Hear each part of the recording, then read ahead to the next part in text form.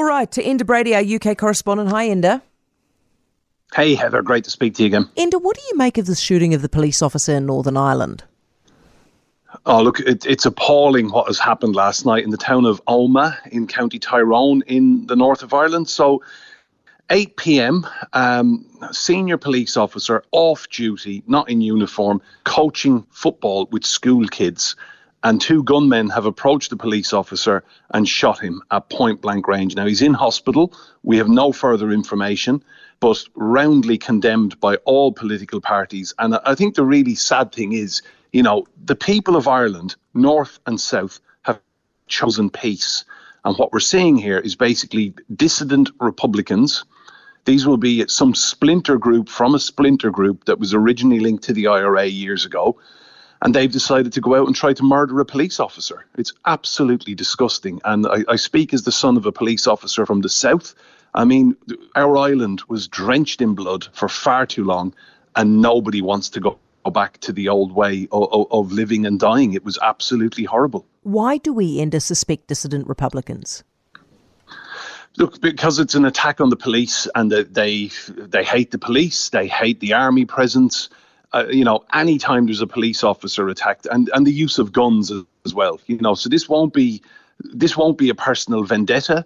This will be, they won't even probably know the police officer, but they will know his routine, or they will know that he coaches kids, or that he would be vulnerable by the side of a football pitch of an evening coaching children. That is the level of mentality of these criminals.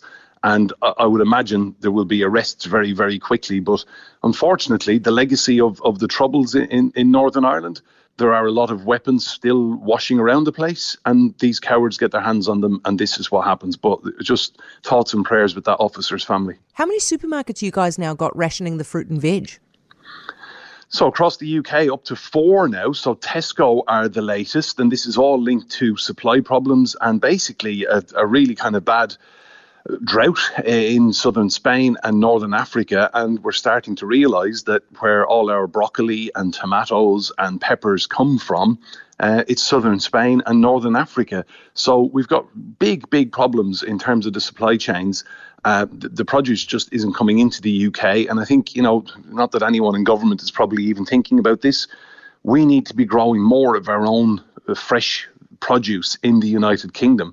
Where I live in Oxfordshire, some of the most fertile soil in Britain, and they're currently taking up 1%, a new project. 1% of our county is being devoted to solar panels on farming land. Go figure. Yeah, it sounds nuts, eh? So the match is going to go ahead, thank God. Yeah, Wales, England, it is on. Crunch talks yesterday lasting 1 hour, 20 minutes between the union, the governing body, and the players' representatives, and a compromise deal has been reached. Ken Owens, the Wales rugby captain, says that they look embarrassed, basically. He said that it's a shambles, a mess, what has happened. And I think players' contracts, it's a big talking point. I mean, there's obviously not the amount of money corporately washing around the game in Wales. What you're going to see, I think, in the next couple of years is a lot of Welsh talent moving, leaving for bigger contracts and salaries in places like France, London, Dublin. Enda, good to talk to you as always. We'll talk to you next week, mate. Look after yourself and enjoy your weekend. That's Enda Brady, our UK correspondent.